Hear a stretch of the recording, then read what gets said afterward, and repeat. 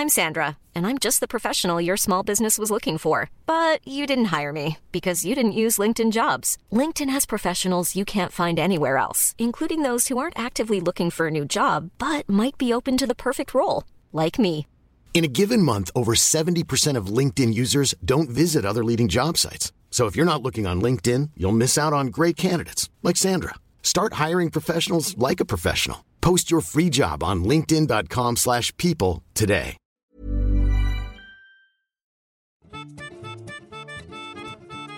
For multiple bonus shows per week and access to our full podcast archive featuring in-depth interviews, movie commentaries, and live shows, please check out the Steele Wars Patreon podcast feed. The Content Club level is just $3 a month and is chock full of Star Wars fun and really helps the ongoing production of the show. All the bonus shows download into your podcast app like any other show. Give a month a try at patreon.com/Steele Wars. Link is in this episode's show notes. And if you do, hit us up for a question for the weekly Patreon Q&A. And now, on with the show. I really hope you enjoy it.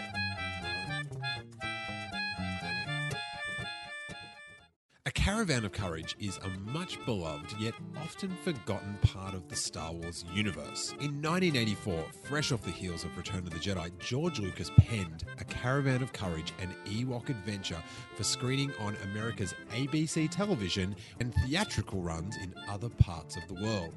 The family adventure centers around the Tawani family who had crash-landed on the forest moon of Endor. On this episode of Steele Wars, the film star Eric Walker talks to us about the adventures on set with the likes of Warwick Davis, Ron Howard, Linda Ronstadt, and of course, George Lucas.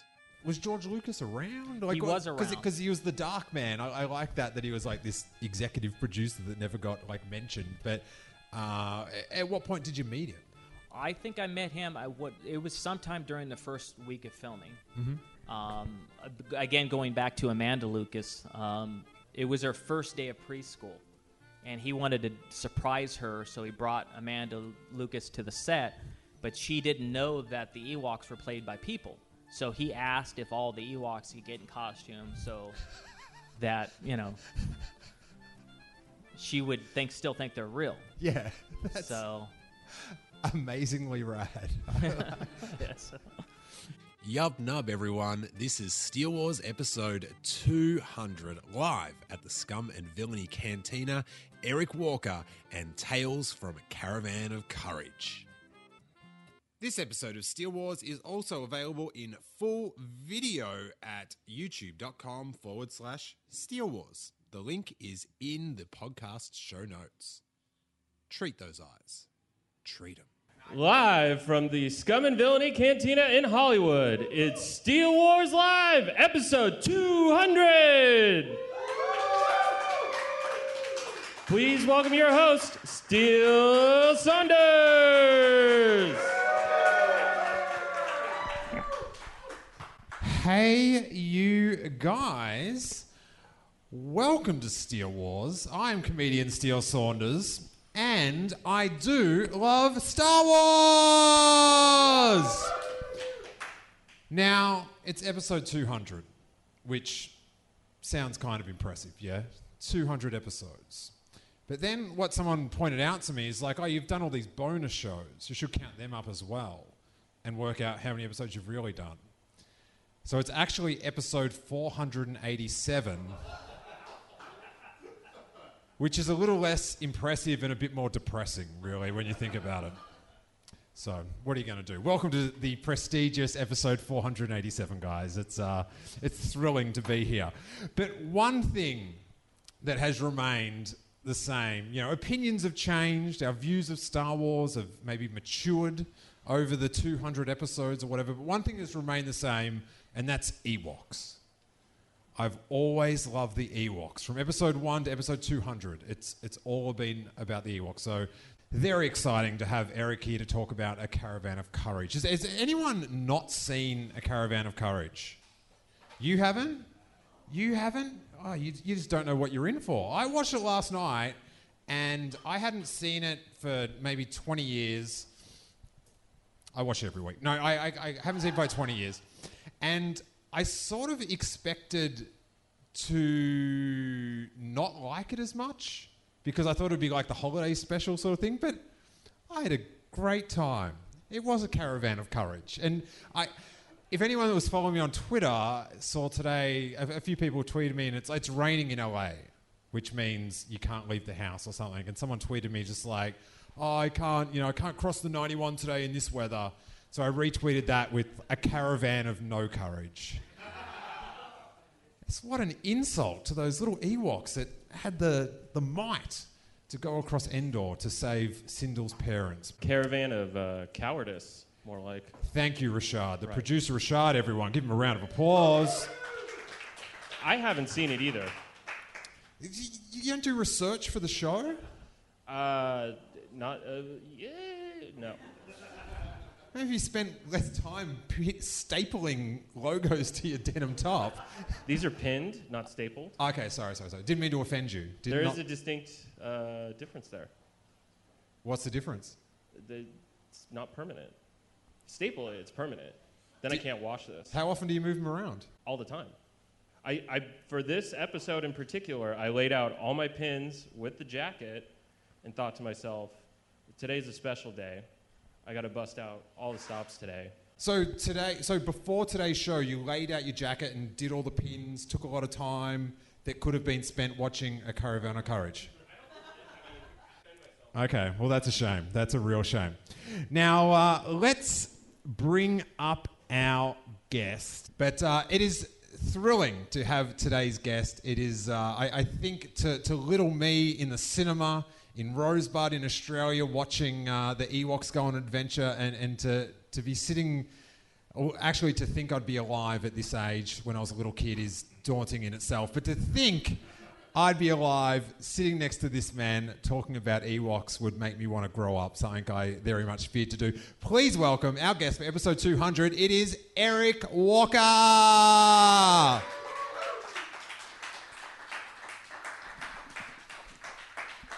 Hi, everybody. It's a pleasure to be here.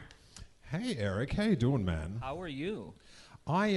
You had a bit of a blast from the past in the audience tonight. I did, and that was a great surprise. My agent, Judy O'Neill, is here. So, she was on the Ewok set. She was my guardian, and her daughter and I were close friends. We've been friends for over 35 years. Shayna O'Neill. So yeah, the Geek Girl Diva that's been on the Steele Wars podcast a fair few times. Yeah.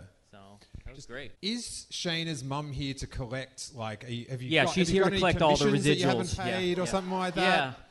Yeah. Getting some of that sweet Ewok coin that you didn't hand over. Unfortunately, that Ewok coin stopped a long time ago since we're not canon any longer. So. So like when they brought out the DVDs, did you get a bit of that Endor coin? That was okay. Yeah. That was okay. Okay. And, we've got to get that. We'll talk about that later on, but we've got to get this movie back into circular. Look, it's disgusting that people whose priorities in life are so out of whack that they come to a Star Wars podcast on a Saturday afternoon also have not watched an Ewok adventure. Like, come on, you're doing saber training. Got to get into that Ewok adventure. Ewoks are so special to me. Like I got a Persian cat because it looked like an Ewok. All right. Do you know what I mean? My childhood teddy bear was an Ewok, and I named my firstborn son after an actor that once awkwardly got hugged on the leg by an Ewok. Okay. Probably not Harrison Ford's biggest claim to fame, but still, for me, that was it. But when you are just like walking around, you're in Target, right? Uh-huh. You're doing the daily shop, the weekly shop, the monthly shop. I don't know how often you shop. I don't want to get into your private life too much. But you're walking around and you see like a Funko Pop or a teddy bear of an Ewok these days. Like what pops into your mind? I just want to take it and smash it and throw it on the ground. Sorry. God, he's already turned into a hostile interview subject. Those Ewok characters, as Mace Tawani said in Caravan of Courage, they're animals.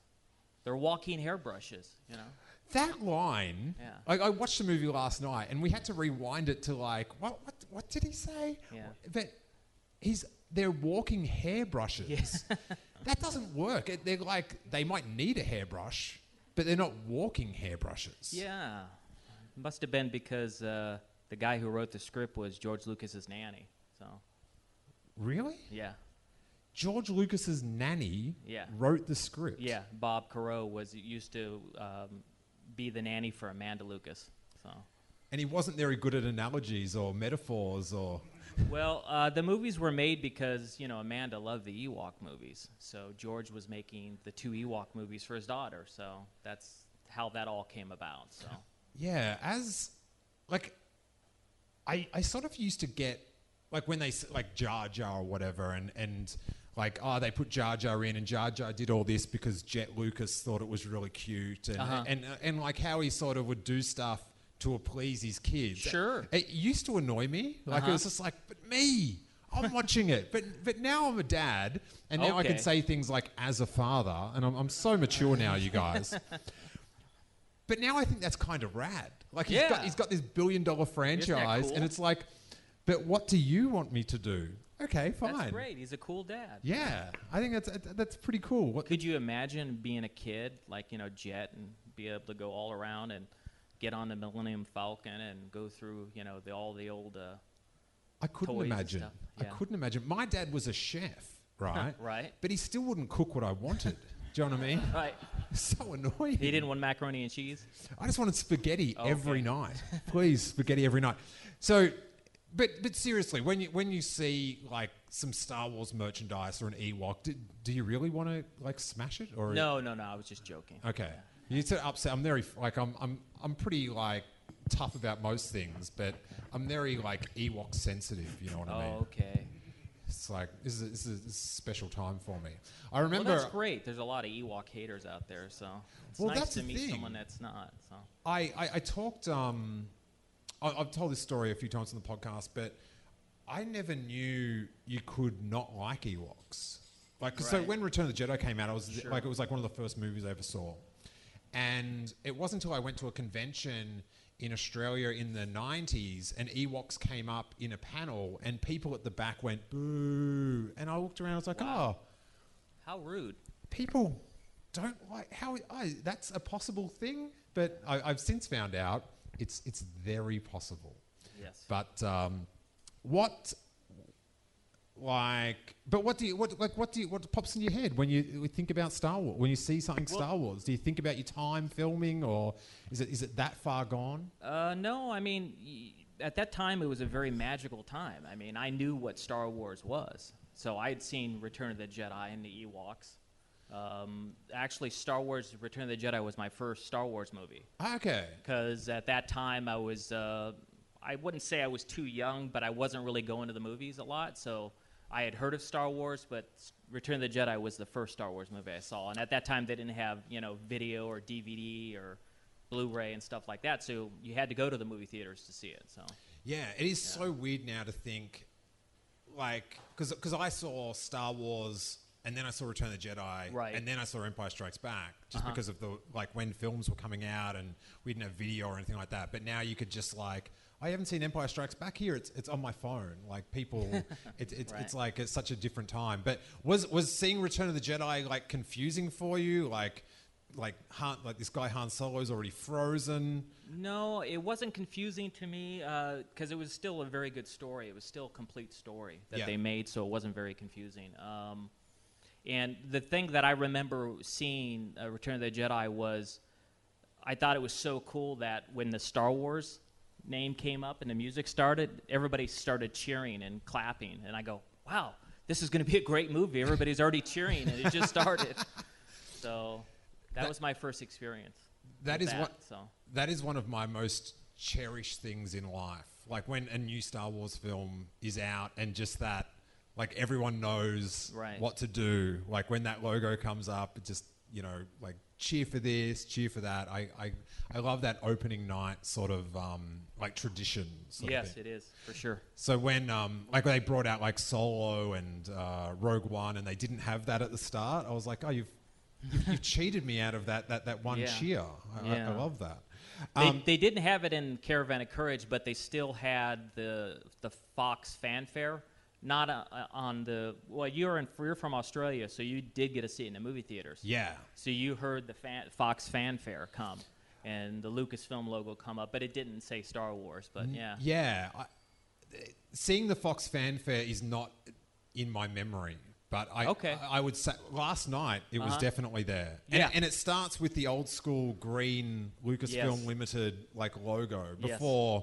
Now they've got the swishy one that opens it, but it used to just be that green font, which it was so weird watching it last night because that font, I don't know, it just means entertain. Like you're about to have 2 hours of a pretty good time. Yeah, you're gonna. And I did have a pretty good time, you know. Thanks. Were you an Ewok fan in Return of the Jedi? What did you think? Because I sort of looked it up and I would have guessed you're maybe about 13. I was 14 when they did that movie. Okay. And that's sort of on the verge of getting into that rich, I don't like Ewok age. From all the people I've talked to, like I was in, like Ewoks were made for me. Like I was just like, I got the teddy bear, they were the best thing ever. But from people I've spoke to that were maybe like 8 when Star Wars came out, and then Empire they loved, and then maybe they'd sort of grown out of that Ewok appreciation age. But what was your thoughts pre-Caravan of Courage on the Ewoks? I thought they were cute. You know, they looked like teddy bears.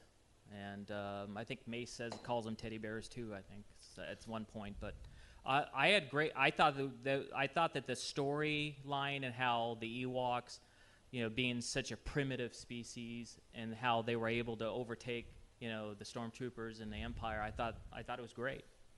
You know, I think they did a great job on how they put that all together. They made it very believable. You know, having, you know, how they had to do their own, you know, those logs that, you know, tripped up the ATs and stuff like that. So it all seemed very believable to me. I really enjoyed it. So yeah, I like all the traps they set and the swimming wood and all that. I love it. It's like the best episode of the A-Team ever, which is a reference probably best for the 80s.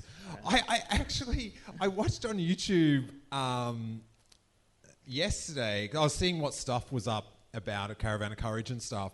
And I'm not sure if this is a genre of YouTube videos, but someone put up a compilation of all the advertisements that played in a Caravan of Courage. Like when it was on television? Yeah, but none of the movie, but all the ads. So it's got like you know how TV, when it would go to the ad, it would have like the slide of what the show was you were watching, and then it would go to the ads. So it starts with that, and then it has 4 ads, and then it goes back to the slide. So there's some genre where people just edit out the film and just put in the ads. And there's this new burger called the McDLT that looks super good. If you're in 1984, it looks like quite a burger. So yeah.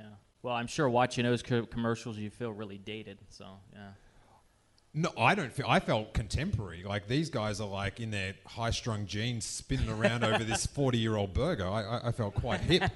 You know, I mean, nothing's made me feel younger than watching those. You want to work out like with Jane Fonda? Yes, yes. Who wouldn't? Set up like where you were in acting during that time. Like I sort of read a few interviews with you, and you did a guest thing on Webster. Yeah, Webster was a television series which happened to be on ABC as well. I was on the 3rd episode, so I way back in the very beginning. That was before it became really famous. That show. Oh, so Webster wasn't big then. It wasn't out when I worked on it. It was coming in the fall. So when I actually did the episode, nobody knew who Emmanuel Lewis was at that time. So he wasn't famous. Because that was during that trend, like around the start of the 80s, where it was like the cute kid, like there was Punky Brewster, Webster, Different Strokes. Where you had like this like cute kid that would have cool catchphrases and stuff. Right, yeah. Yeah. What was Webster really like? I was just a fun kid. Fun, you know, liked to, you know, play video games and, you know, hang out and shoot basketball. And nice. So, yeah, he was a nice guy. And when I did Webster, we were, our sound stage, it was filmed on the Paramount lot. So we were next to Family Ties. Nice. So, you know, I got to sit and talk with Michael J. Fox and the cast over there too. So it was a great time. So it's pretty sick. What was the like going for the role on Caravan of Courage? Like, was it like nowadays they're so secretive about when people are going for castings for Star Wars stuff. Like, were you aware that it was like a Star Wars related thing? Not in the beginning. Not in the beginning. In fact, my agent, who's here, Judy, she called me and said, I have a quick audition. It was a same-day audition, and you don't need to worry about it. Just it's for the part of some tough kid in some, after-school special, 1-hour movie, like an after-school special, and they just want to see if you look like the part. So you're not going to have to read or anything, and just go in and meet with them. And it was at that time it was at the Egg Factory. And the Egg Factory is across the street from Universal Studios. It's torn down now. It's a subway station. But so I went there, and they liked me. I met John Cordy, who was the director, and Tom Smith, who was a producer. And they liked me so much, he said, we have a script here. Do you mind so that we could go out and study for 10 or 15 minutes and come back and we'll read some lines because the other executive producer couldn't be here. And they didn't tell me at the time that the executive producer was George Lucas. So so I went out, then I said, I'll do it on one condition. At that time, I really was trying to be a serious actor, even though I was only 14. Yeah. Really, really, I really honed my craft, and I had been studying for like 3 or 4 years in acting classes in school and stuff like that, and I had prepared a monologue. So I said, if you let me do my monologue for you too, because I prepared that for auditions like this, okay. So I went outside with my dad, Gene is his name, Gene Walker, and we studied for 10, 15 minutes, and then we came back in. I read the lines, and then I did my monologue, and they said, thank you very much, we'll be in touch. I didn't think anything of it. I didn't think that I got the part. I didn't get any feelings from them or anything like that. And I think this all happened very, very quickly. I think that was in May. I did that audition, and then like a week or two later, they asked if I'd do a screen test, because they wanted to see, they wanted to put Aubrey Miller, who played Sindel, and myself together to see how we interacted, to make sure we worked well together, and also to see how well she was doing as well, because she was only 4 years old at the time when we did that movie, so she was very young. She in some scenes is just so cute. It's like everyone else is like doing the scene and acting, and she's just standing there like going, whoa, these teddy bears are like it's fun just to watch her kind of just sort of just trying to stand there sometimes. Like, she was so young. Well, and they also wanted to make sure she wasn't afraid of an Ewok. They're worried about that. So, sometime near the end of the day, they brought out an Ewok on a stick because they wanted her to see if she would get scared. So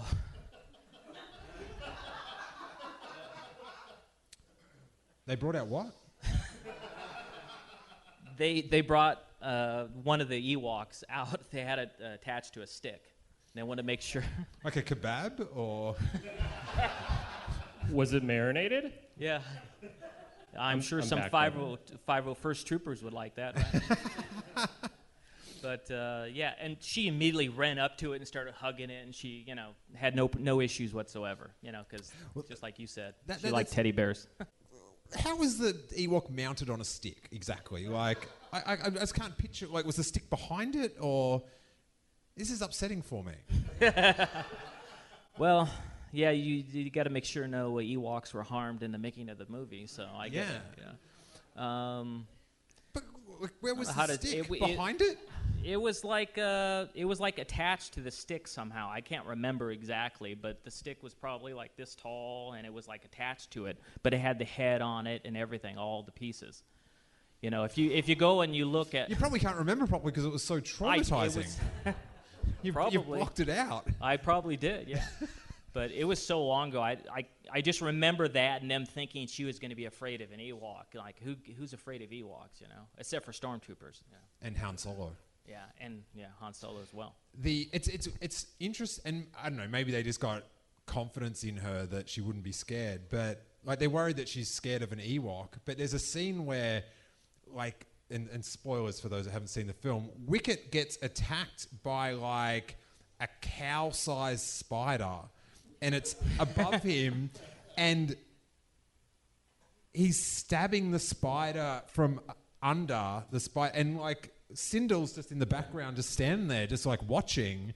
And then after the spider dies, which I found, out of all the things in the Ewok movie, this is the most unrealistic thing. The giant spider gets stabbed by the little teddy bear, and then the little cute girl goes up and just starts poking the spider. And I'm like, that would never happen. I wouldn't. I'd be out of there. I'm not scared of Ewoks, but I'm terrified of... Yeah, they should have checked to see if she was scared of spiders. Yes. Yeah. Well, obviously, she really wasn't. She was very brave. Now... but anyway, at the end of the day, they said, we're going to go and talk with the executive producer, and I still don't know this is George Lucas, but I kind of getting an idea because I remember seeing Return of the Jedi, so I knew what an Ewok was. So they went in and they had some sort of meeting, and they came out. And before I even flew back, because this was done in Marin County up in near San Rafael at Cordy Films. And so you got flown up to San Francisco? I got flown up. Okay. Yeah. So things are looking pretty good. Yeah. But you don't know what it's for. I don't know what it's for, and but I'm kind of getting the idea, you know. So they came out and they said, "Congratulations, you got the part." Before we even left. Nice. So that was, and I was on cloud 9, you know. Wait a minute, I'm going to be involved something that's like part of Star Wars. It was like, ooh, got to keep pinching myself. I don't know if Geek Girl Diva remembers, but we went over after we had the audition. I went over to her place and my agent's place, and I kept saying, pinch myself, you know, I'm going to be a part of Star Wars. We knew what it was, so it was an awesome experience, so for sure. And so you filmed it like sort of around Skywalker Ranch? Like a lot of the scenes looks like if the camera just leaned over a little bit, you'd see the main building there, like when you're on the hills and stuff like that. Yeah, they did a good portion of it on Skywalker Ranch. But most of it was shot near Skywalker Ranch on this some sort of a forest that's pretty close there. I can't remember the name of it off the top of my head, but it's pretty close there to there was most of the scenes. So, and most of it also on Skywalker Ranch, especially when we're doing the caravan stuff and going over the mountains and stuff. And yeah. In the Magic Pond, the lake is on Skywalker Ranch. But at that time, they were just starting to build Skywalker Ranch. So at that time, Lucasfilm and ILM was still in San Rafael, and off of Kerner Avenue. So they did a lot indoors, on the main stage in Cookie Bay over there. So a lot of it was done on sound stages too, and blue screen. A lot of blue screen stuff. So.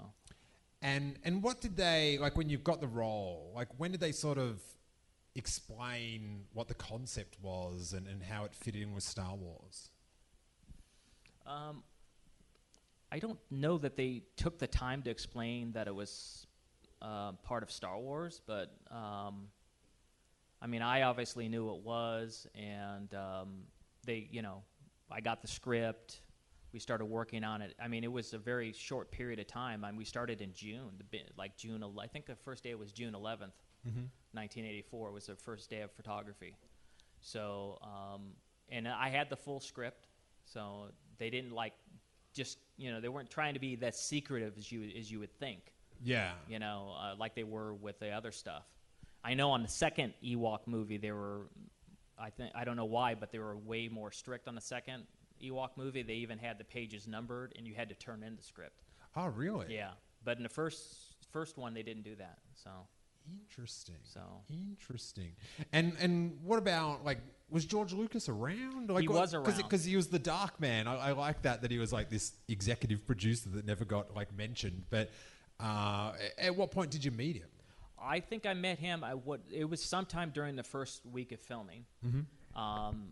Again, going back to Amanda Lucas, it was her first day of preschool, and he wanted to surprise her, so he brought Amanda Lucas to the set, but she didn't know that the Ewoks were played by people. So he asked if all the Ewoks could get in costume so that,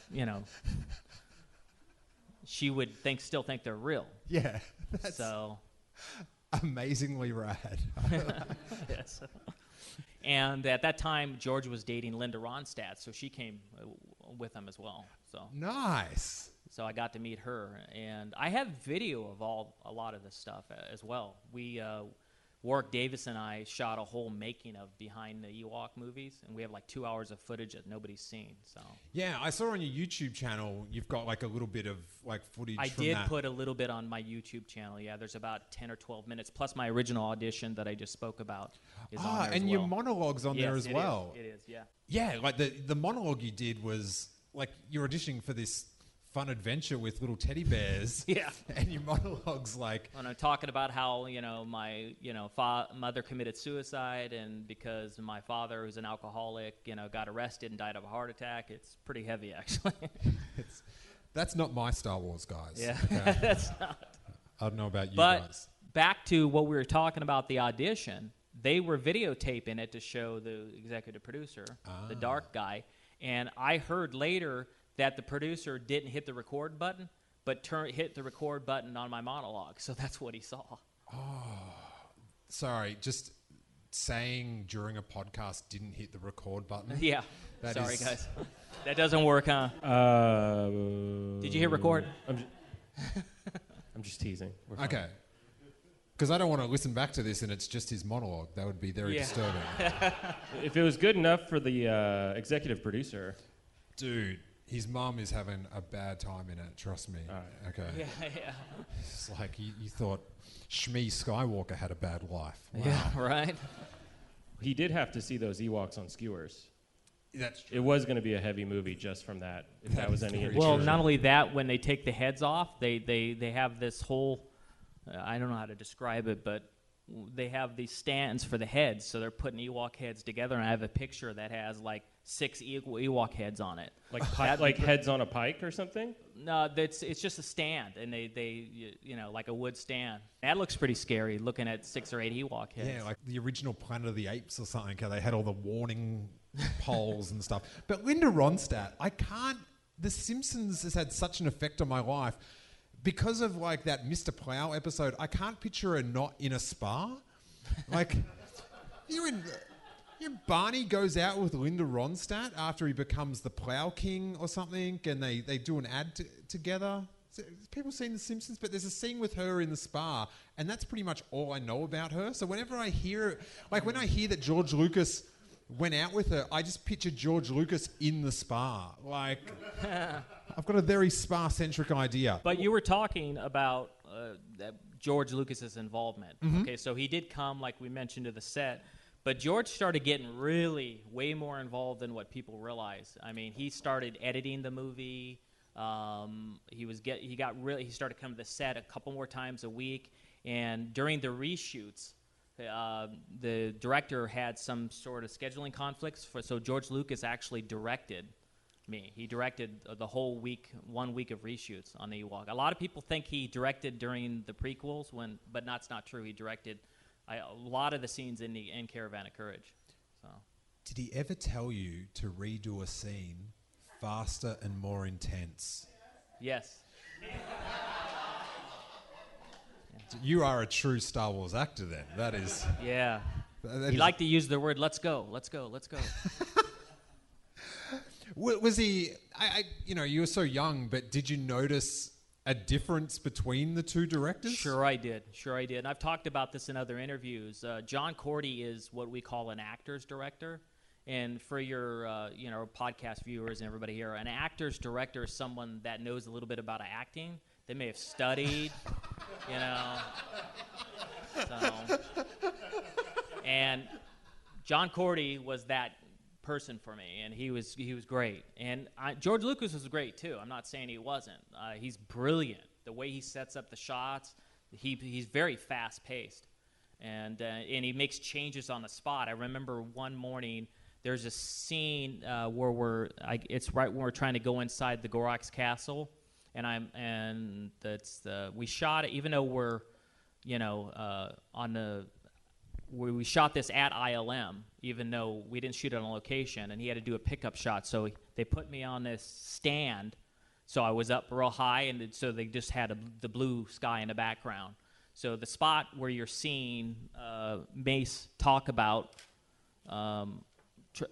figuring out a way to get inside the castle, George directed that, and he added all those lines right there on the spot. I mean, he handed me his handwritten. He didn't have time to type it, so he's handed me his writing. And I thought, geez, I wish I would have saved that instead of throwing it away. Yeah, right. Yeah, who would have known? And it's actually from this scene. I brought a picture, actually. And I did bring some pictures for everybody, so I brought some gifts for everybody. But it's this scene. This is a scene that this was a shot that was taken at during the Ewok movie, and George Lucas directed this scene. So I guess he wanted to soften the character a little bit. Mace was a real brat. I mean, but kind of like myself a little bit, but he was really mean, and they wanted to soften his character a little bit instead of him being so mean to the Ewoks. So I've got some notes about that. We'll get to it because Mace is not what I remember, but it was like how you looked and how you dressed and the haircut. It was very like you were very Mark Hamill-esque. Oh yeah, like it was, and because your last name's Walker. You know when you're little. And you like just see stuff and you just make up stories about or how that would work. Right. Because, like, you know, I'm watching it on I've got no internet to refer to or anything like that. But you had Luke Skywalker's jumpsuit on. It looked like it was actually. The costumer told me that it was the flight suit. Really? Yeah. So they used the actual flight suit. Wow. Don't worry about George Lucas' notes. That's what you should have stole. And because your surname was Walker, and I know that's your real name. It is my name, now yeah. that I'm an adult. But when I was little, I'm like, oh, his surname's Walker. He must be related somehow. But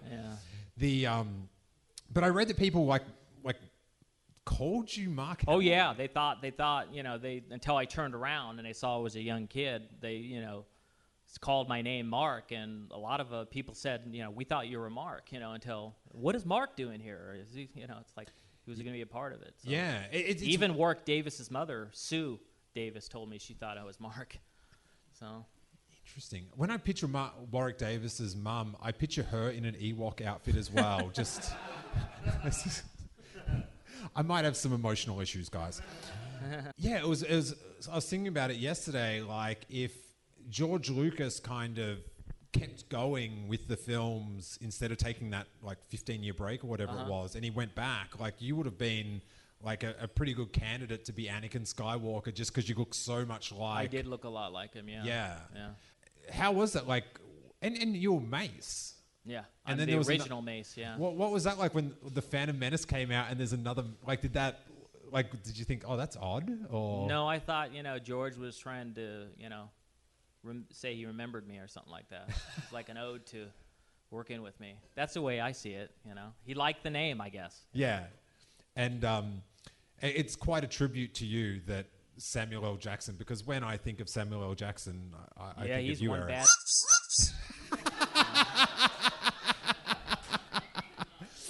So Linda Ronstadt was on set. George Lucas was on set. Was there any other like sort of fun visitors?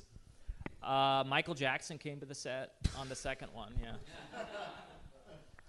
So. What? Yeah. Michael Jackson. And I just missed him like by a day. I was so crushed. Oh, you didn't get to see him? No, I didn't. Oh. I've met him a few times after that, but yeah. How did you meet him?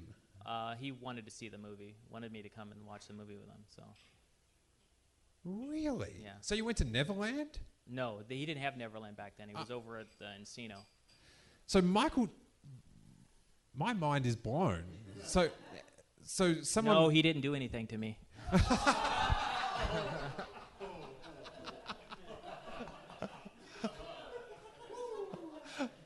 Wasn't going to go there. Okay. But you did. I appreciate that.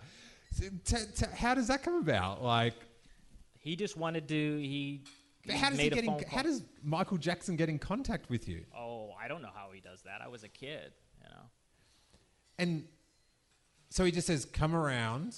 Yeah, I went over Bring there the and I video. watched the movie. Got a copy of it from Lucasfilm. So. And so you just sat on a couch on No, he had like a little movie theater in his place set up. popcorn, Yeah. soda. Soda, yeah. Candy. Did he talk during the film? No. Interesting. No. What did he say afterwards? That was really good. No. No, he didn't. I really like those Ewoks. No, he didn't say it. He didn't. He liked the movie a lot. That is so strange. Yeah. You don't think that's... Am I the only one that thinks that's... It is strange. You're right. Yeah. And there might have been other people that came to the set too, but those, not too many that I recall. It was hard to top... Well, George Lucas is pretty obvious there, but Michael Jackson, that's about as... Well, they were doing Captain EO at that time. They were getting ready to do it, so that's why he was there. Okay. Oh, I know who. Ron Howard. I met Ron Howard. Oh, nice. So, yeah. And he was very kind to me. He said, I hear you're doing a great job on the movie. Yeah, and he was a real nice guy. Sweet. At that time, he was also doing some special effects shots for Cocoon at that time. So that's why he was at ILM. Tight. And he was kind enough to take a picture even. I have a picture. When the... So you're working on this Star Wars film, and it's going to be made for TV, right? Uh-huh. And back then there was like made for TV films was sort of pretty big, yeah. They were they were like a big deal. I mean, they made a big deal out of it. This was, and when they did all the commercials and everything, they talked about how it was Lucasfilm's first movie for television, and I think it was on because they wanted to with the sound effects. You know how Star Wars has the greatest sound effects. Mm-hmm. They ended up doing a simulcast so it could be in stereo because televisions didn't have stereo then, so it was on the radio as well. Oh, so you could tune in and listen to it. Yeah, it was on. I think it was on KLOS here, and yeah. Wow, that'd be so cool. Like if you were running late and you were in traffic and you just like could tune in and listen. Yeah. I would do that now. I have to say, I would listen to the Ewok Adventure. Like you enjoyed the Return of the Jedi. You were sort of into the Ewoks. What was it like? Like, because for me, it would just be like I get to play with Ewoks for 6 weeks in a forest. And there's this one scene where you're in the red jumpsuit and they're sort of having a parade for you.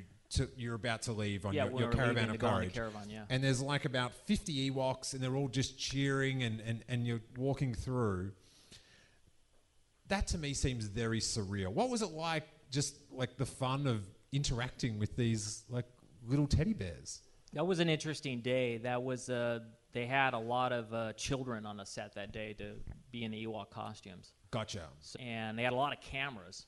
So it was, they must have, I think they had like 12 different cameras trying to capture it from all angles. So for me, that particular scene you're talking about felt so real. Because it was such a large scene that they were trying to film that you could really feel like you're in character. So it was just so surreal, to be able to, and like I said, it was I mean, just putting that jumpsuit on, and the little gadgets and stuff that Mace has, like he has his life monitor, and he also has a gun, and he has another pocket thing that lights up fire, if you remember that scene where he lit the fire, and all that. Having that costume on, in acting we have something called the magic of believing, and this, having that costume on really puts you it was so easy to get into character and feel like you're really there. You're really on the forest moon of Endor. So,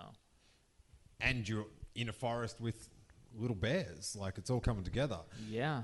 The wristband I've got an issue with. There's 3 main bits of technology that Mace has, and it's the rifle, the laser gun. The laser gun does some good stuff. Mm-hmm. He's got that sweet lighter that lights fires, which is amazing. Like I want one of them. The wristband, it's a major sort of plot point in the film, but it's a bit of technology. It's like a wristband, this big thick thing, and there's 4 lights, and all it seems to do is to signify if your family are dead or alive. Yes.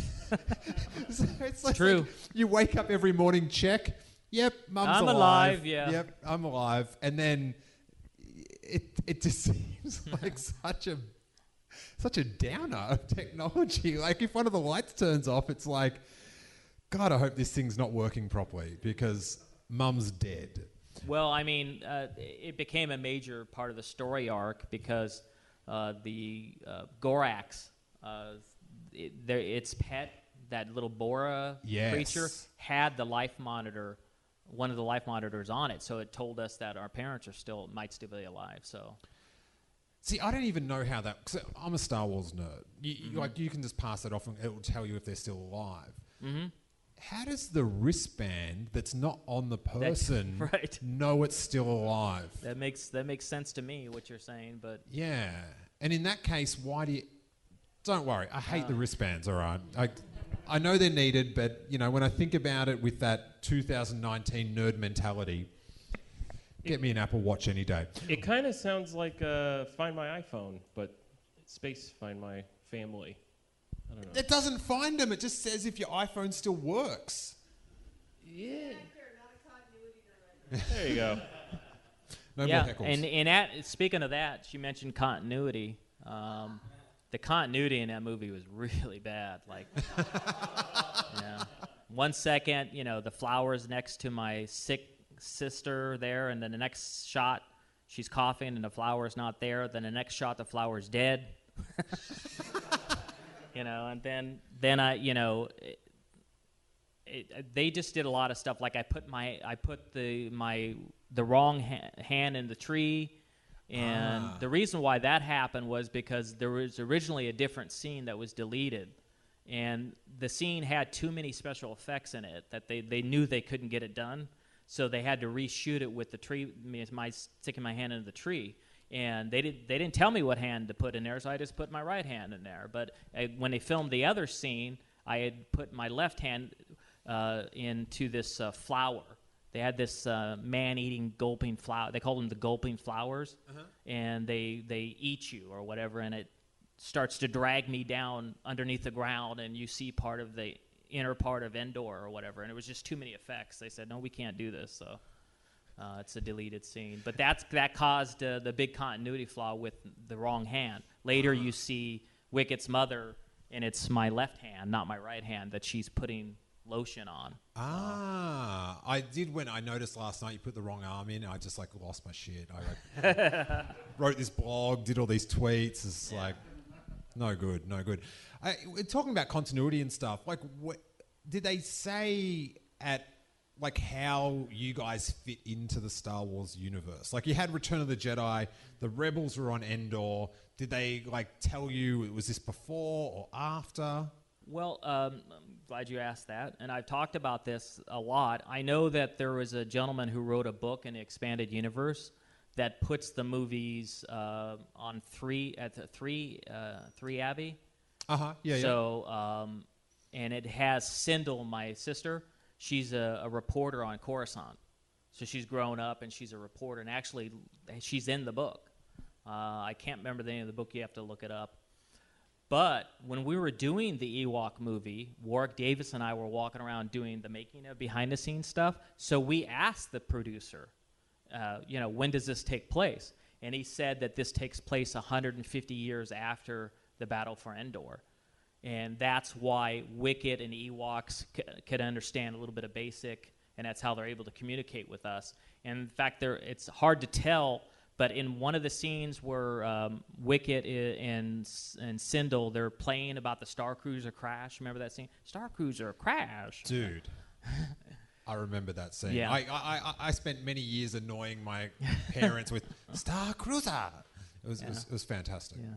So in that scene, if you look really closely, if you could kind of see there's a storm. One of the toys is a stormtrooper. Oh, really? So I know they had it there. I've been trying to see, and I kind of make it out, but you have everybody, look at it. That'd be something for everybody to try to spot. And there's also other trivia about the Ewok adventure, since you're calling them teddy bears. There's a scene that has a very famous Disney character in for one split second. Really? Yeah. So, Pooh Bear? Yep, Winnie the Pooh.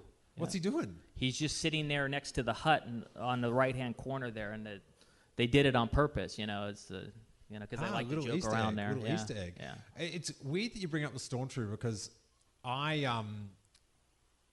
when I think the trailer came out for Caravan of Courage because it was at the cinema in Australia. In a movie, yeah. And this guy I went to school with, he was 1 year older than me, Matt Kemp, right? He had a sweet trampoline. It was in ground. It was amazing, Olympic style. But He said he saw the trailer for it. I remember where I was in the schoolyard. He goes, I saw this Ewok movie coming out, and it's after Return of the Jedi because there's one scene where there's a stormtrooper still walking around in the trailer, right? I'm like, oh, that's amazing. After Return of the Jedi is going to be so good. So I saw the film, and there's no stormtrooper in it, right? But I wasn't, because he was older than me, I wasn't like confident enough to confront him about his lie. Right. But I've begrudged him ever since. So, Matt Kemp, Hey, if you're Matt. out there, You're a liar. you're a filthy liar, all right? And I know. But 150 years, that sort of makes sense. Because Well, and he said, Wicket's, about 200 years old. He's a teenager. So I guess Ewoks have long lives. So very long. Because they do... I read one theory was that he learned how to speak English, and this just drove me up the wall. It was not the... Like in Star Wars, they call it basic. Right. But it was a different Correct. type of basic, and but then the filmmakers had translated it so we could understand. So it was a different language to what, like, the Rebels... And I was just like, you're killing me with this. But... But 150 years makes sense because it's the forest moon of Endor. But if you remember, they walk through bits that are just like barren and desert. And that's probably what happened after the Death Star. All the Yes. stuff destroyed most of the planet. the nuclear fallout. So that part of the continuity they got right. It's depressingly right. Hey guys, if you're enjoying this chat with Eric Walker, then please pod it forward and let people know on your social media feeds. The latest Steele Wars episode is always pinned to the top of both our Facebook and Twitter feeds, and you guys sharing it seriously helps us out because you probably found out about the podcast by someone sharing it as well. The system works. So please drop us a retweet or a comment about the episode and pod it forward. Now back to enjoying the show. Thanks. But anyway, since you were talking Yeah. about basic and the Ewoks language, I don't know. Maybe a lot of people don't know this, but they actually created for the Ewok movies. They created an entire Ewok language. They actually hired someone to create the language, and she even has credits on the credits. So there actually is somewhere at Lucasfilm, they actually have the entire language. Really? Yeah. And they just disrespected her work by having them speak English a lot of the time. Yeah, and now none of it's everything's legends now anyway, so it doesn't exist. So. That's my type of legend. That is my type of legend. So in the lead up to it coming out, were you like how big was it at the time? Like, because, the television viewership was so much more concentrated then. Oh, it was. There was only... Hiring for your small business? If you're not looking for professionals on LinkedIn, you're looking in the wrong place. That's like looking for your car keys in a fish tank. LinkedIn helps you hire professionals you can't find anywhere else, even those who aren't actively searching for a new job but might be open to the perfect role. In a given month, over 70% of LinkedIn users don't even visit other leading job sites. So start looking in the right place. With LinkedIn, you can hire professionals like a professional. Post your free job on linkedin.com/people today. In America, like 5 channels and cable maybe was just sort of starting or not that big, but was it like the day after it came out, like things were crazy? It was for a little bit, not like terribly crazy. I went to public school. I was in junior high, and my friends and I would play basketball during our lunch breaks, and normally no one's out there. But the day after the Ewok movie came out, there was 200 people like surrounding us, asking us questions. So, and I would have people recognize me when I would go out to places like the grocery store or this place or that place, and it was nothing too horrible. I wasn't like mobbed or anything like that. But, okay. But it did okay. It did. I believe it had 65 million people watched it the night it was out. So it did fairly well. And like, did you watch it on TV or did you have like a special? Yeah, premiere? we did. We had a party at my place. We invited all of our friends and family and everybody, and so there wasn't like a Lucasfilm premiere or anything like that. Lucasfilm had they had screenings of the movie on the 20th Century Fox lot. and I went there and watched it, and ABC had screenings, so I went there and watched it as well. Lucasfilm actually had a cast and crew screening. I didn't make it to that one because it was up north. Mm-hmm. And but yeah, I mean, they other than that, you know, and it like for you it was a movie. We got cheated here. You know, in America and Canada, it was on television, but everywhere in the entire world, it was a movie, and it was billed like a Star Wars movie. I mean, your friend was wrong about the Stormtrooper, but a lot of the posters and a lot of the adverts did say, bill it like it was a Star Wars movie, like it was a continuation of it. Oh, yeah. For me, like even like after I had it on video and stuff, I would, you know, it was part of my rotation. Like, do you know what I mean? I watched Star Wars Empire, Return of the Jedi. Right. And then you put on Caravan of Courage, see what happened next. Do you know what I Right. mean? I didn't realize it was 150 years later, but I saw it at the cinema, right? And I was pumped. Like, this was like It played good in a movie. It was a good movie for cinema. the year before Return of the Jedi, cinema was just, it was packed. It was pandemonium, right? And so I go there with, you know, I'm super young. My brother took me and a couple friends, and we saw it during the day. And I was so confused because it was literally just us in the cinema. And I was like, what's going on? Like, this is, everyone was here last year, and this is just Ewoks. Yeah. Like, there should be more people here. Do you know what I mean? But the weird thing was, it was just us and a couple up the back, a boy and a girl that were teenagers, right? And I was too young to understand, and it wasn't until later on that it clicked. They weren't taking much notice of the film. Okay. Okay. So for them, it was a very sultry Ewok adventure. I remember looking around, I'm like, why aren't they watching? This is so annoying. Like, what are you guys doing up there? And then later on, I was like, But you know what? That movie's still very special to them. As special as it is for you, just in another reason. That's true. I mean, yeah. It I don't know how well it did in Australia, but I know the movie was like the number 3 movie of the year in France. Really? Yeah, That's in awesome. Japan it was the number 1 movie of the year it was out.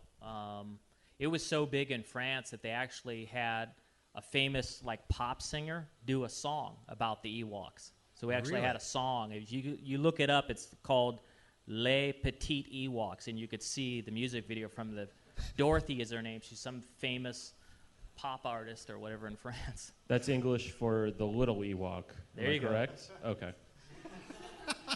Just for those that don't speak French in the audience. So I watched it last night. I made some notes, right? Okay. I don't know how good your parents were. You crash land on a planet, and then they go, like the movie starts with them, they've gone off somewhere. Right. And then they come back, and you guys aren't there, and they're like yelling out, like, come back, we aren't mad at you. We aren't mad at you. It's like, why would you be mad? They've crashed the spaceship, and then they've just left you in the forest. Like, why would they be mad at you? Yeah. What's up with that?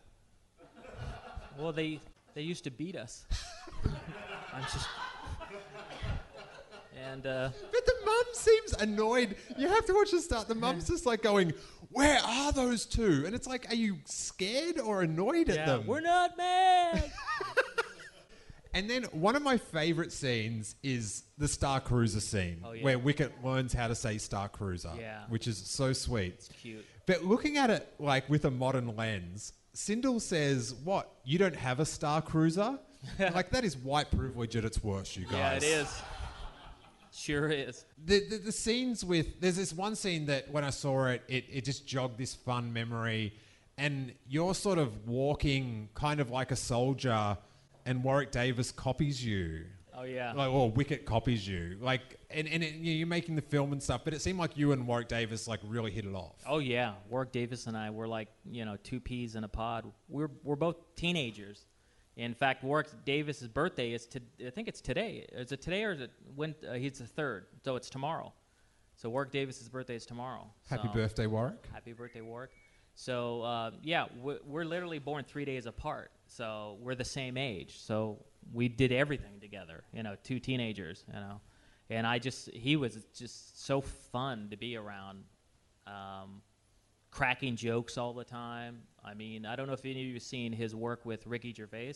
Yes. But I have videos of Warwick Davis clowning around, showing great comic timing even as a teenager. So it didn't surprise me that he ended up doing comedy with him. So, But the guy can act. oh, he's a great actor, great person too, funny guy.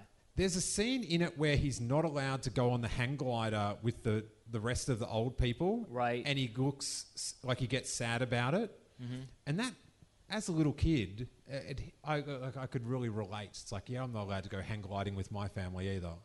Do you know what I mean?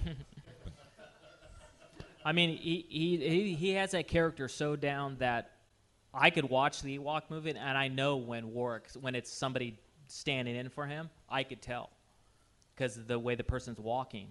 Wicket had that little walk. Yeah, no, don't tell me how to tell because they'll fracture my childhood. And I won't. It's always him. It's always him. I need, if I went on the set, I want those Amanda Lucas rules where everyone has to keep their helmets on. There you go. Yeah. I can't do that. But the one thing that it didn't sort of hit me until I rewatched it was Mace.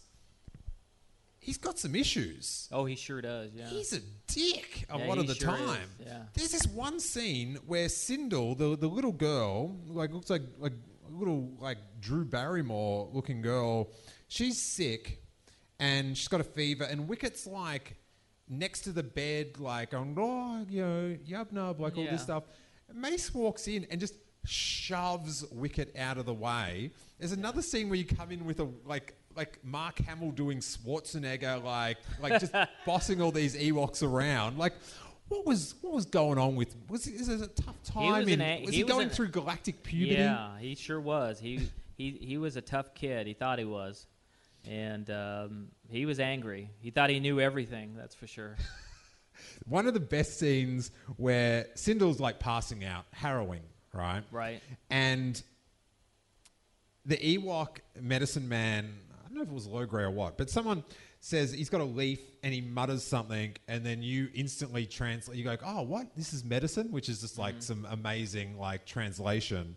Right. And then in the next scene, you run out and you're you're sort of going, we need more medicine. Right. And it reminded me of Nick Cage in that film where he's like, the bees. That needs to be gift. The we need more medicine. That needs to be a sweet meme. And the other thing I realized was the caravan does not start for hours into the film. Yeah. There's all these sort of sub-adventures, and the bit where there's the parade and then you end up going... Right. That's 2 hours into the film. Yeah, it does start later in the movie. It should be called A Caravan of Courage eventually. An Ewok adventure. Well, there were other scenes that they cut out, so it's good they did, huh? Otherwise, it would have took longer to get to the caravan. Well, the scene you're talking about with the arm when you put it in, because you go through you sort of get treated like the robbers in Home Alone. Mace gets a lot of bad things done to him. Yeah. There's the scene where you put your arm in the tree. Right. And even when I was a little kid, I just thought you're an idiot for I was like, you don't put your arm in a tree over that. What planet, yeah. What was it like to do that? And there was another scene where that big dog thing is sort of, you're in a tree. Right. A lot of tree work in this film, you guys. But how was that dealing with all the special effects and that sort of stuff? You just have to pretend because that stuff comes later. All that adds. You got to really be on point. Were they showing you pictures of things that were going to happen? They did not show us anything when we were doing that stuff. They would just kind of describe it. The scenes where we had that firefly creature. Yeah. The queen or Isrina or whatever her name was. That they had a little light bulb, and they would had it on a stick and would be moving it around. So that helped a little bit to have our eyes move, but you had to completely believe in, you're doing a lot of blue screen work as well. Nothing's there except for the blue screen behind you. And Lucasfilm, at that time, they had the largest blue screen in the world up there at ILM. I don't know I'm sure they have the biggest one still somewhere now, but at that time it was the largest one. See, a light bulb on a stick, I'm fine with. It's the Ewoks on a stick. Well, that effect. Yeah, but during some of it, like they would have, squibs and stuff. Squib is a little mini explosion that goes off. Gotcha. And they would use those so later they could draw on the laser when we're firing a gun or whatever we're doing. So that helped a lot, because it's a big explosion sound. So it's like, in fact, during when we were doing the scene near the beginning of the movie, when the Ewoks first meet us or whatever, and Mace is really like a big jerk and saying, stay away from inside the Star Cruiser, he fires the weapon and it goes off and hits the thing in the back part of the ship, and sparks go everywhere.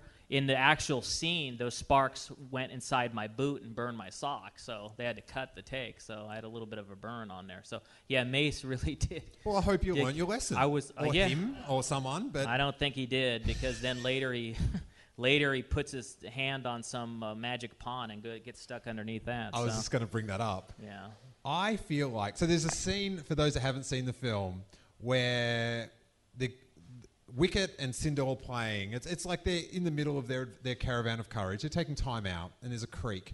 And Mace goes up and just touches the creek, and it's some, like, I don't know, like cursed creek. And as soon as you touch it, you're under the water, and you can't get out. Like, you're stuck. Unless you have they called it the magic pawn, and Wicket was given the magic stick, which you could get. Ah, yeah. That's why they had to use that. So, but that, I feel like, saved hundreds of child's lives, because after that scene, like, I took this film pretty seriously when I was little, if you haven't picked that up.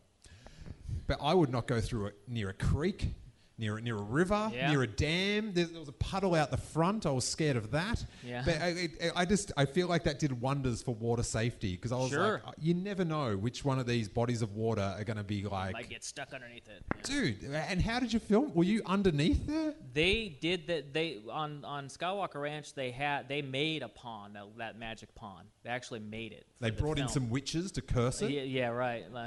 Yeah, that came in the second one. When they had the witch. The Night Sister, which later they used in Rebels.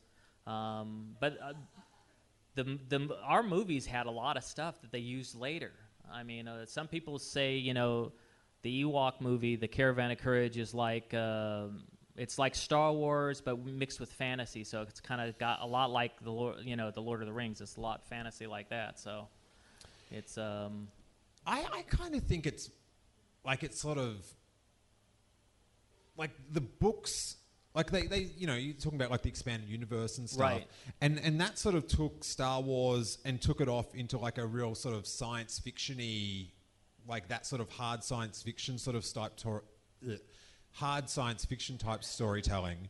But I feel like the Caravan of Courage and its fantasy thing sort of took another part that was in it that George Lucas, really liked. Like, he wasn't sort of into the whole, working out how gravity works and this, that, and the other. It was sort of like, it's just like that. Do you know what I mean? But I kind of feel like it gives like an interesting view of how George Lucas, like the stories he wanted to write that weren't sort of, I sort of like just like all the fantasy elements and like rocks that do cool stuff when you need them to. I was pretty annoyed when you threw out that rock, by the way. Yeah, well, it's just a stupid rock. But that's like the Bart Simpson I didn't do it thing. It's like, he said the rock line. Yes. And when we were doing that movie, Amanda was visiting the set because George was doing the pickups on that scene. And right after Mace says that, Amanda starts yelling at, "Why is it a stupid rock, Eric? Why is it a stupid rock?" right in the middle of the take. So I feel like Amanda Lucas was like my substitute on set. She was doing all the things that I would have liked to do. Now, like, what were the sets like? Were there any like sweet tree houses and stuff like that? It was hard to work out like what was there and what wasn't. They did a hut that was on the ground floor, which is where they bring us to in the beginning of the movie. That was an Ewok hut, but the rest of that stuff was all matte paintings. The Ewok huts in the trees and stuff like that. They didn't. That stuff was all done later in post-production. So okay, yeah. all right. What about just some bizarre stuff in the film. There's like an Ewok seance where like they spin the thing. Yeah, low grade. Like, well, do you have any like memories of like filming that and just like? I hate that scene. I'm acting my ass off in that scene. It's like ridiculous. It's like I just couldn't get in. I don't know what happened that day, or when we did the ADR looping, maybe it got messed up in looping, and that's the thing too. Doing these movies ruined me watching a movie for almost 10 years. I couldn't go and watch a movie because every time I go watch a movie, I could see when the people are speaking, the lips don't match. It just totally destroyed it for me. I couldn't enjoy a movie for 10 years. So what happened with the ADR? Because it's cut really weird, where there's they have this seance and this thing spins, and then you see like the Gorax and your parents, and you sort of start sort of yelling out plot points to the kids. Stupid things like, it's a monster. It looks like a monster. Something real big. What is it? What is it? Where is it? Where did you say it looks like a monster? Something really big. Yeah. Or something really big. Yeah. So, how did the scene originally play out? Do you remember your monologue from that one? Yeah. I think the scene was shot better than it was edited and how it turned out. And they were going mainly for the special effects part of it that they were trying to focus on, I think, and show that Lo Gray has a power to see with that orb thing that he was spinning. But, it is what it is. I have scenes that I love in that movie. I have scenes that I hate, as every actor does. What's one of your favorite ones? My favorite scene in the movie is when Sindel and I, coincidentally, we ran out of time, so I couldn't ADR the scene, so I couldn't do the looping. So it's the only scene in the movie that's not looped, too, by the way. And it's the scene where Sindel and Mace have run away from the Ewoks, and Sindel gets tired, so he uses his lighter stick to light the fire, and they have that scene with the fire. That's my favorite scene, where he's trying to comfort his sister. Yeah. Nice. How did you guys get along? We got along really good. Aubrey, I felt like, it was my little sister, and, we went out and did things together, and even for years later, her parents thought maybe, her parents were very protective because she was very young, and that's understanding, and they didn't know if they wanted her to be a part of the film industry. So they were very protective of her, and so they came down to her, and they got an agent, and they tried it for a little bit, but they decided that Hollywood wasn't for them, and they didn't continue to pursue it. But she was mainly she was a model, like a print. She did a lot of print work, and that's all she did. I think she was offered a TV series, and they turned it down. It was a show with Wilford Brimley. It was on here. Trying to remember. I think it was called something House, Our House, or something like that. Oh, because he was in the next film. Yeah, he was. Yeah, Wilford Brimley was the next movie. So he had remembered Aubrey and wanted her to be in the movie, in the TV series with him. So, but they didn't want to do it. So that's why her family was very overprotective. That's why she never really did anything other than the Ewok movies. Did you ever get to talk to George Lucas about Star Wars and if he had plans to do any new films or anything? No. George Lucas is a very quiet, reserved person. So, we never had any conversations about what was going to happen, although there were lots of rumors going on the set about what was going on with the company, Lucasfilm, and you know how it is when you work for a company. You hear all the behind-the-scenes stuff. So, at that time, I think he just finished his divorce, so they were talking about how much money his wife got, silly stuff like that. So, and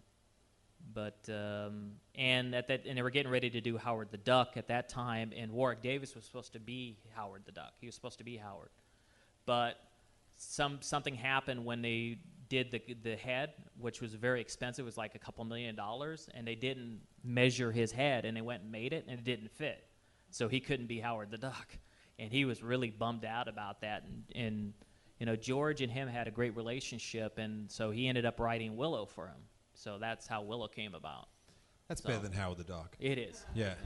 Are you saying that Willow was a make good for Howard the Duck?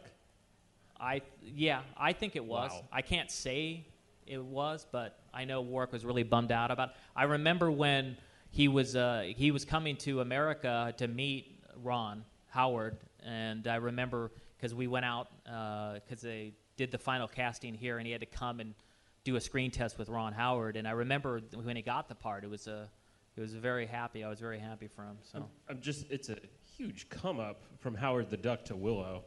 I mean, no offense to Howard the Duck or anybody who likes Howard the Duck, but Willow, come on. Well, I don't know what happened with Howard the Duck. I never read the script, but I've heard through people that originally it was more like the comics. And George at that time was working on Indiana Jones and the Last Crusade, so he kind of left to go scout locations in Africa and other places, and he kind of let the people do it. And he just had to come back and clean up the mess, basically. So he left and just said to someone else, he trusted the people that were producing it. You can measure Warwick's head. I'll leave that to you. I don't know about that, but yeah. Like, was it sort of your expectation that, like, it would go on? Like, there was another film. Well, yeah, there was a third Ewok movie, and they just had too many things that they were doing at that time, so they scrapped it. I've heard through the rumor mill that there was even a third script written even for it. Really? So, but... And I don't know if they would have. I don't think they would have brought Mace back alive. But when we first did the movie, we were signed to do the first one, and we had an option to do 2 movies. So we were, if they wanted to, they could have picked up an option. We were signed to do a trilogy. So now, the next one comes out, right? And it's got this warning at the start of it. So there's the battle for there's A Caravan for Courage. Then the sequel is the Ewoks Battle for Endor, and at the start of it, there's this warning: tonight's continuing fantasy adventure of Sindel and the Ewoks, which you've totally been bumped out of the name there, which is very upsetting, contains some scenes of suspense and jeopardy, which may be too intense for very young viewers. Parents are encouraged to watch with their children. yeah, it was the Ewok movie was like the first movie that had a parental advisory on it. It was like the second one. I mean, yeah. But the opening scenes, Yeah, we all get killed in the movie. are brutal. Your mum is dying or dead. Yeah. The wristband is like in a bad way. And then you drag her very bravely into a hut, and then the hut explodes. Yeah. What happened? How did they break this to you? Like, you were the opening credit of A Caravan of Courage. Well, Amanda Lucas wasn't a teenager. So that's the story I got. She was 4 years old. Her hero was Sindel. So they wanted to do a movie about Sindel. This is all about disrespecting that rock, isn't it? Yeah, probably. Back in the scene, yeah. She probably was mad about that. So Daddy killed the bad rock boy? Like, what happened? Killed the bad rock boy. So she just liked Sindel, so it was like... No, they both are the same age. I think Amanda was 4 as well at the time. So they're the same age. That became her hero. And Jim and Ken Weed had told me, I don't know if they were just telling me that to make me feel better, but they said when they first came in to start writing and doing, they had a really great story for the whole family. Mm-hmm. But George said, no, go watch the movie Heidi. I want to make it where Sindel's an orphan. Remember the movie Heidi? Mm-hmm. And he wants to do it similar to that. So that's how that came about. And I was told by Aubrey Miller's parents, Sindel's parents, that Mace was actually dead. So in the first draft of it, all of us were dead. So, but I guess they went and did some rewrites and threw me in it and the father in it, and then just had the mother dead. So you're like 14 or 15 or by then. Like, how did you deal with that? I was very upset. I mean, how can you go from working your ass off, I mean, in this movie, and I was on the movie set every single day. Even the last day of shooting, I was the only actor there. So, and we did the Magic Pond scene. They did it in a pool at somebody's house. So they had a piece of plexiglass, and I swam underneath it. But that Magic Pond scene was filmed on the last day. But yeah, I was very upset. Very upset. I think I cried myself to sleep, actually. I'm not trying to be a downer, but But then when I heard that Mace was alive and he's going to get killed, I was excited that I was going to have some action. So Yeah. that excited me, being able to shoot that laser gun again. I was going to say, is it fun just to... yeah. Yeah. Yeah, so I was all about the action and trying to kill as many of those marauders, they call them marauders, as possible. So after that, and I totally understand, as an adult, I totally understand that's just the direction he wanted to go. And he could do whatever he wants. You know, it's his saga, his franchise, so... Yeah, I think I'm taking it worse for you than you are.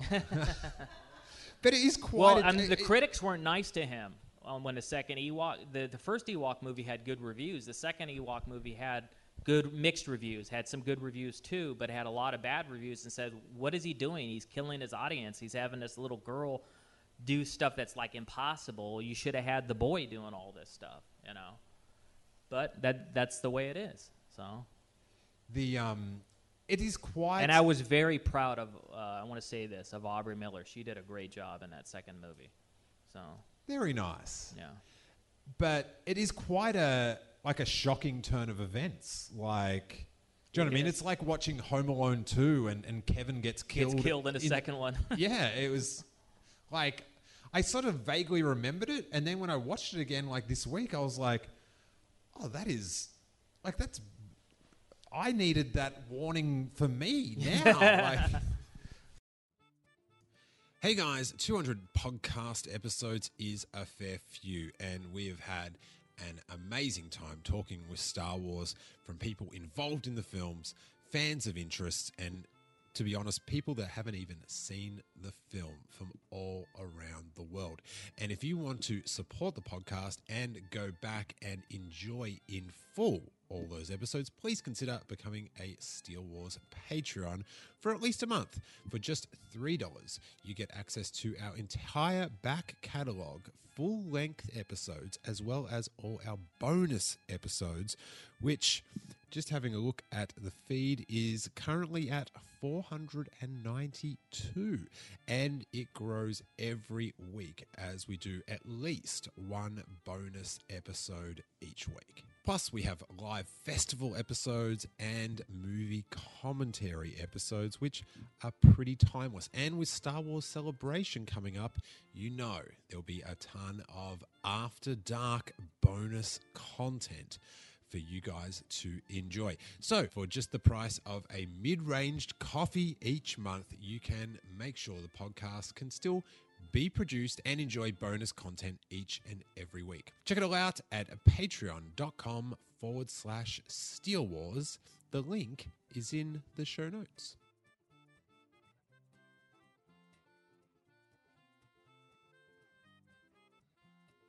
We've got the mic there. If anyone's got like a question that you want to know, something extra. I have a quick question.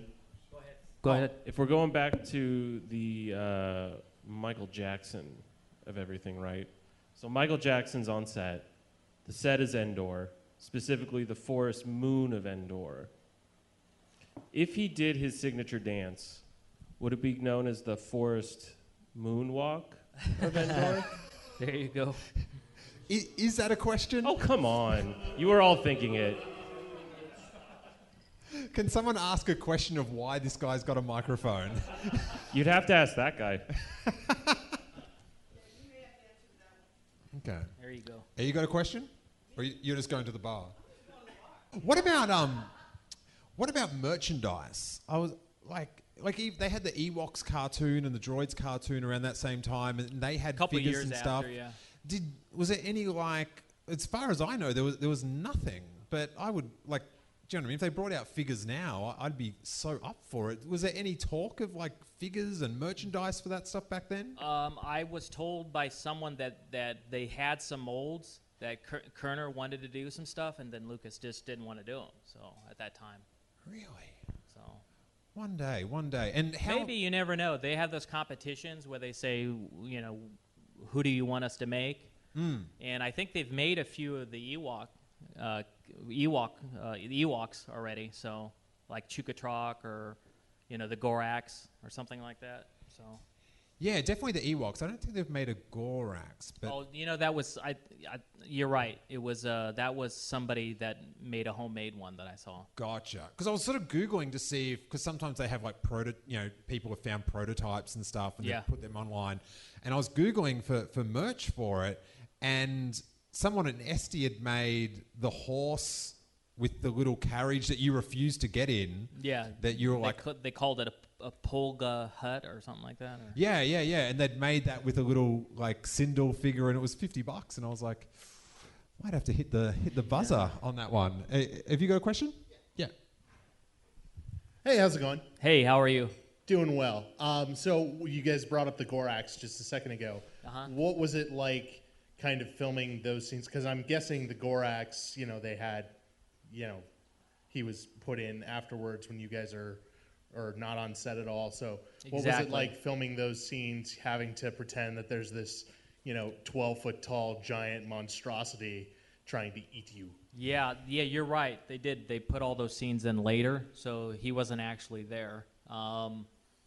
I did go and see them film some of those scenes, so I could see what the Gorax looked like when they were doing it on a different stage, which was nice. And the person during one of the takes, the person who was doing the Gorax also could do that monster sound with his voice. It was like incredible. And during one of the takes, he did that sound. So they wanted to do it to scare Sindel and all of us, and that was pretty cool. The person who a lot of people don't know this because it wasn't credited, but John Berg is the person who was in the suit, the Gorax suit. So if everybody wants to know, when you see John, it's John Berg, and he worked at ILM, I believe, as well. Yeah. Star Wars. That name is familiar. Yeah. Anything else? No, that was it. Awesome. Thanks. Like, does it sort of like bother you how this has sort of been like the films have kind of been swept under the rug and sort of a bit unavailable and unreferenced? I don't know. They just seem to have a love-hate relationship with these films, just like the fans sort of do. You got a lot of fans that love the Ewoks and some of them that hate them.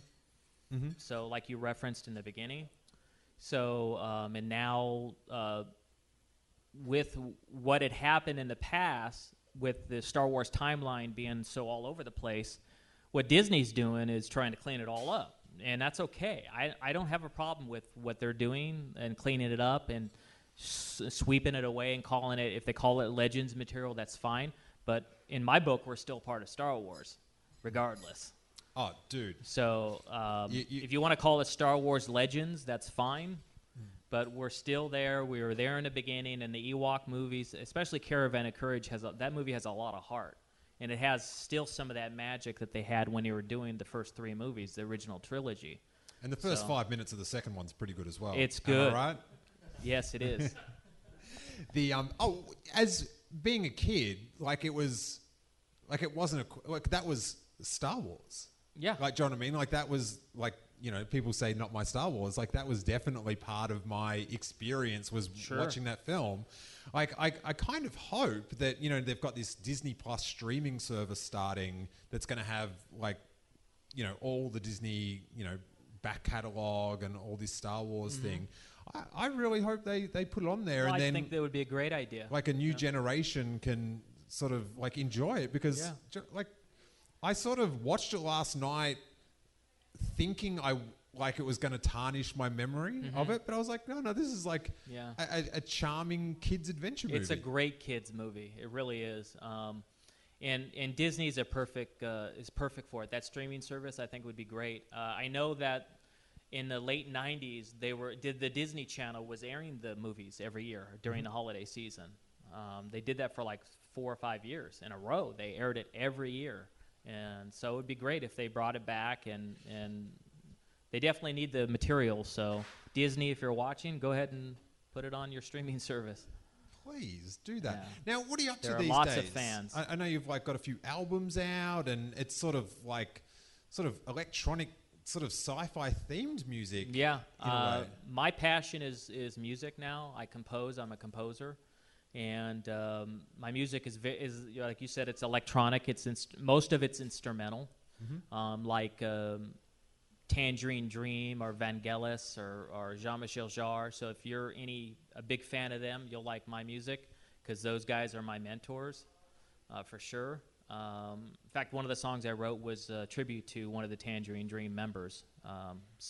And that song's pretty interesting because it starts off on the piano, then it goes to some like mini Moog sounds in the 70s, and then it goes to some FM sounds, and it goes all the way up to now. And at one point I'm using an app on an iPhone an iPad to create the sound. So it's like really a history. If you listen to that song, you'll start from analog to electronic, back to analog. So that song's called For Edgar.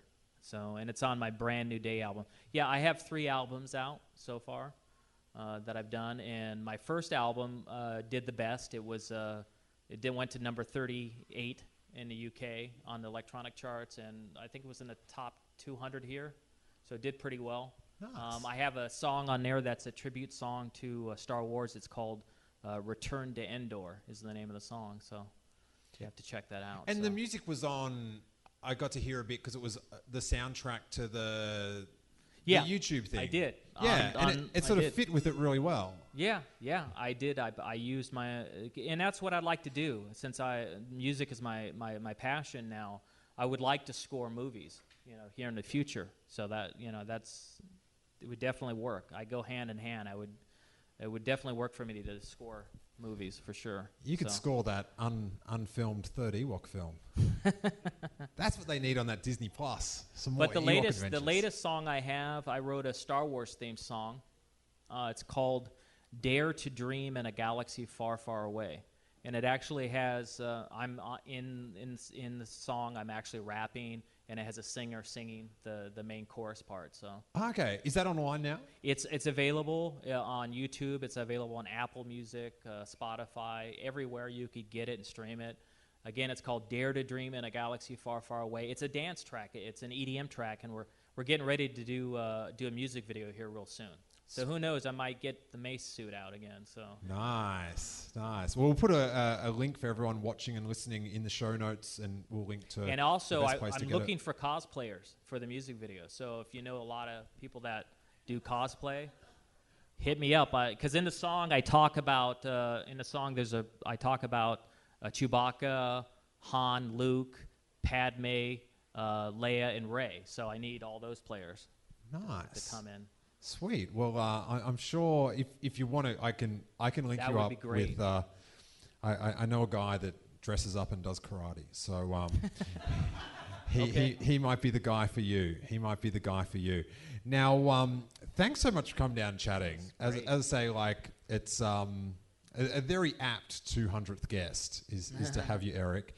And it's been very exciting and brought up a lot of like great memories for you, for me. Sorry, and a lot of bad memories for me. Yeah. Thank you. Oh, come on, good memories. Yeah. Good memories. No, it was a great time. What do you sort of keep up on Star Wars? Do you go see all the new films and stuff? Are you kidding me? Of course. Okay. Everybody loves Star Wars. I was a fan then. I'm a fan now, and I think what they're doing. I know there's a big division with the fandom. Mm-hmm. I don't really get it. To me, they're great movies. I mean, I could see, the last one. I could see. There's things in it that I don't like, without getting into it in any detail, that I would have done differently. But there's nothing out there that's like Star Wars, right? No one's making something that's great still. So you may not be living your childhood and how great, Empire Strikes Back was my favorite movie. May not be Empire Strikes Back, but it's still awesome work. They're working very hard. I think J.J. Abrams and Kathleen Kennedy, they're doing a great job. I think he's going to bring it back. I think he's going to take it back home this next time. I have big faith in him. Yeah. It's going to be really exciting to see, and like obviously I'm a big fan, but I think that if he does his job right, mm-hmm. he'll loop in the themes of like The Last Jedi and The Force Awakens to like make people enjoy those films more Right. through how he concludes the story. He's a great storyteller, so I have full confidence in him. Yeah. Now, before we go, what would be like your fondest memory, like on set from like working with the Ewok Adventures? Fondest memory. That's a good question.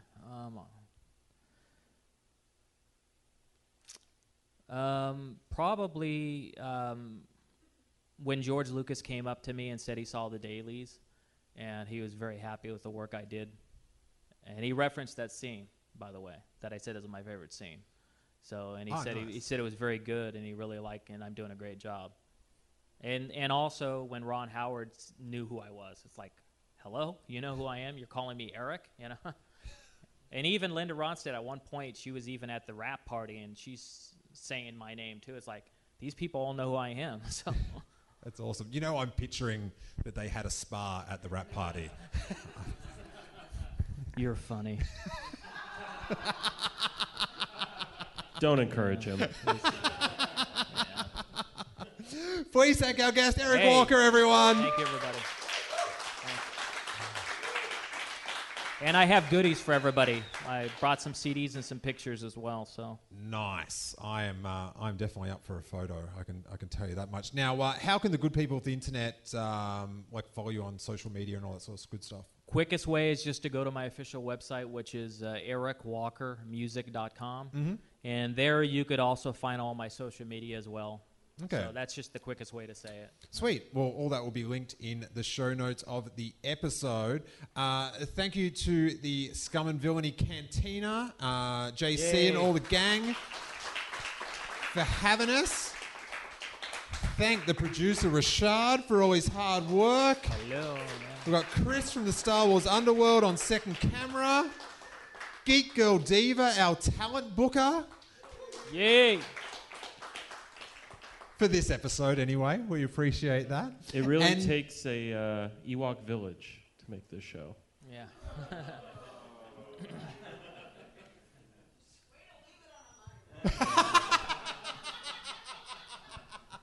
But thank you to everyone here live and listening around the world that supported the show for 200 episodes. It is one of my joys of my life to make the show. So I thank your continued support.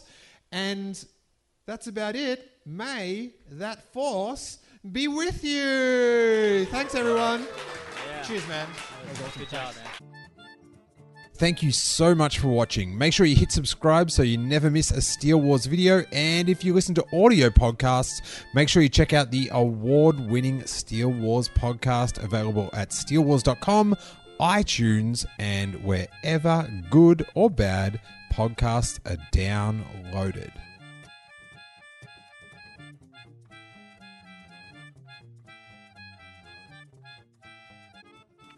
Hey guys, I hope you really enjoyed that chat with Eric Walker of A Caravan of Courage and The Battle for Endor. Well, the first 5 minutes of Battle for Endor. A huge thanks to everyone that came out live to support that podcast, and of course to the Scum and Villainy Cantina for providing us with such a great and visually suitable venue. So 200 podcast episodes, or if you're a Patreon member, I think it's 493 now this episode's up. Maybe there'll be a bonus one before this one as well. But that's a lot of talking about Star Wars, you guys. I remember when I did my first episode and these guys in Queensland did a podcast where they reviewed other podcasts. And it was Drew and his brother, whose name, this is many years ago. Not that many years ago, but it does feel like a long time ago. I lived on the other side of the planet. And yeah, I remember them talking about it, the first episode with Danny McGinley, and saying, oh, that was good, but I don't think he'll be able to keep it up. He's going to run out of stuff to talk about. And I wasn't sure if I would or not. To be honest, I'm a little bit nasally, everyone. I've got a head cold, which is great. So I just got worried that you guys would get sick through the microphone, and then I realized that's not how it works. Anyway, so yeah, I guess I proved him wrong, and just kept talking about it. And what amazing adventures the podcast has sent me on around the world, all around Australia, around America, you know, into deserts in America, you know, New York, soon to be Chicago, Orlando, Costa Mesa, and, you know, London, Hong Kong.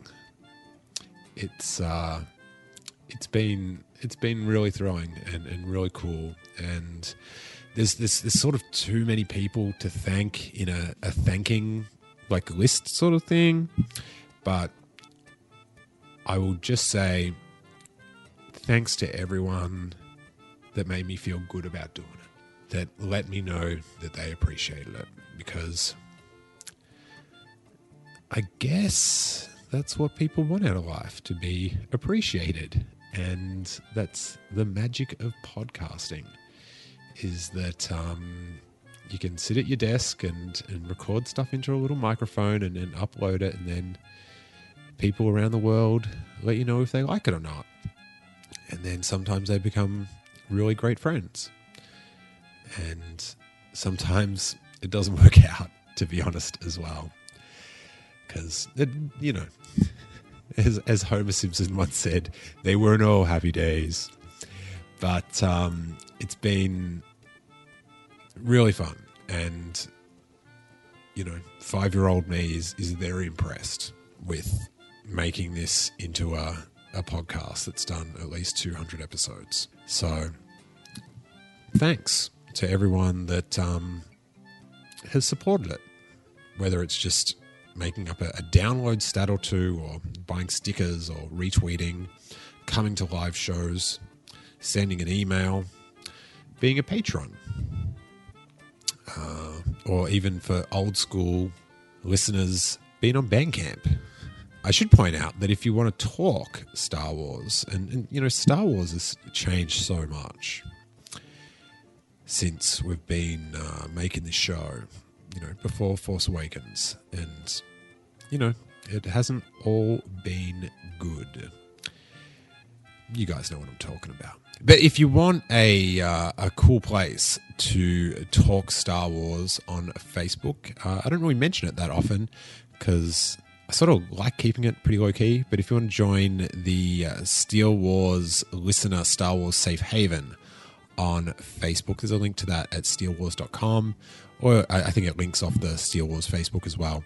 And it's a private group where just calm people post links and talk about Star Wars, and it's really fun. A good crew of people. So if you want to join, there's 2 questions. Answer the questions, because I set up the questions so I can know if people are just joining every Star Wars group there is, or are actually listeners. So the questions are, what did I want to happen in episode 8? And come on, guys, ignite the green. And Ben Mendelsohn's nickname. Come on, guys, Mendo. So, yeah, make sure you answer the questions and then join us. I think there's just under 1,000 people in there. So it's super chill, and very rarely do we have a flare up or anything like that. And as you guys would probably know, things have really changed since I started the podcast for me. I'm now married. I now live in America, and I've now got a little boy called Harrison. So the pressures on my time are pretty intense from when I started the podcast when Jackie was in America, and I pretty much started it because I was kind of lonely and had all this free time. I now have 0 free time. Zero. Harrison's sleeping right now, so this is why I get to record this.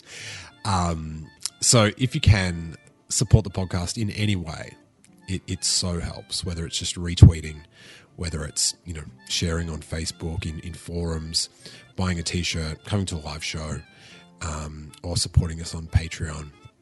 It so helps. And to the Patreon supporters, thank you so much, because I would not be able to do the podcast without your assistance, because, you know, just the amount of free time I have it's so small. It's quite small, very small. So thank you guys for that. And you can check it out at patreon.com/Steele Wars. Now, to the future. Star Wars Celebration. Daily blog pods coming at you. For the Patreon supporters, we will, of course, have some After Dark episodes, which is the when things get a little bit rowdy in Star Wars fandom after the moon comes out, which are always super fun. And then we've got episode 9, and we're just going to have a great year of just getting hyped about Star Wars. It's going to be the best. Thank you guys so much. And may that force be with you. Ben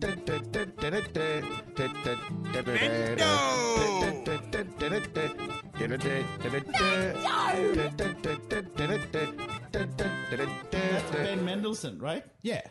I'm just confirming.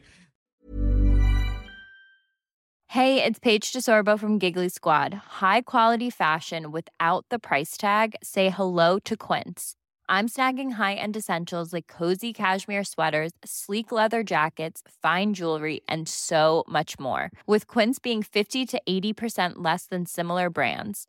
And they partner with factories that prioritize safe, ethical, and responsible manufacturing. I love that. Luxury quality within reach. Go to quince.com/style to get free shipping and 365-day returns on your next order. Quince.com/style.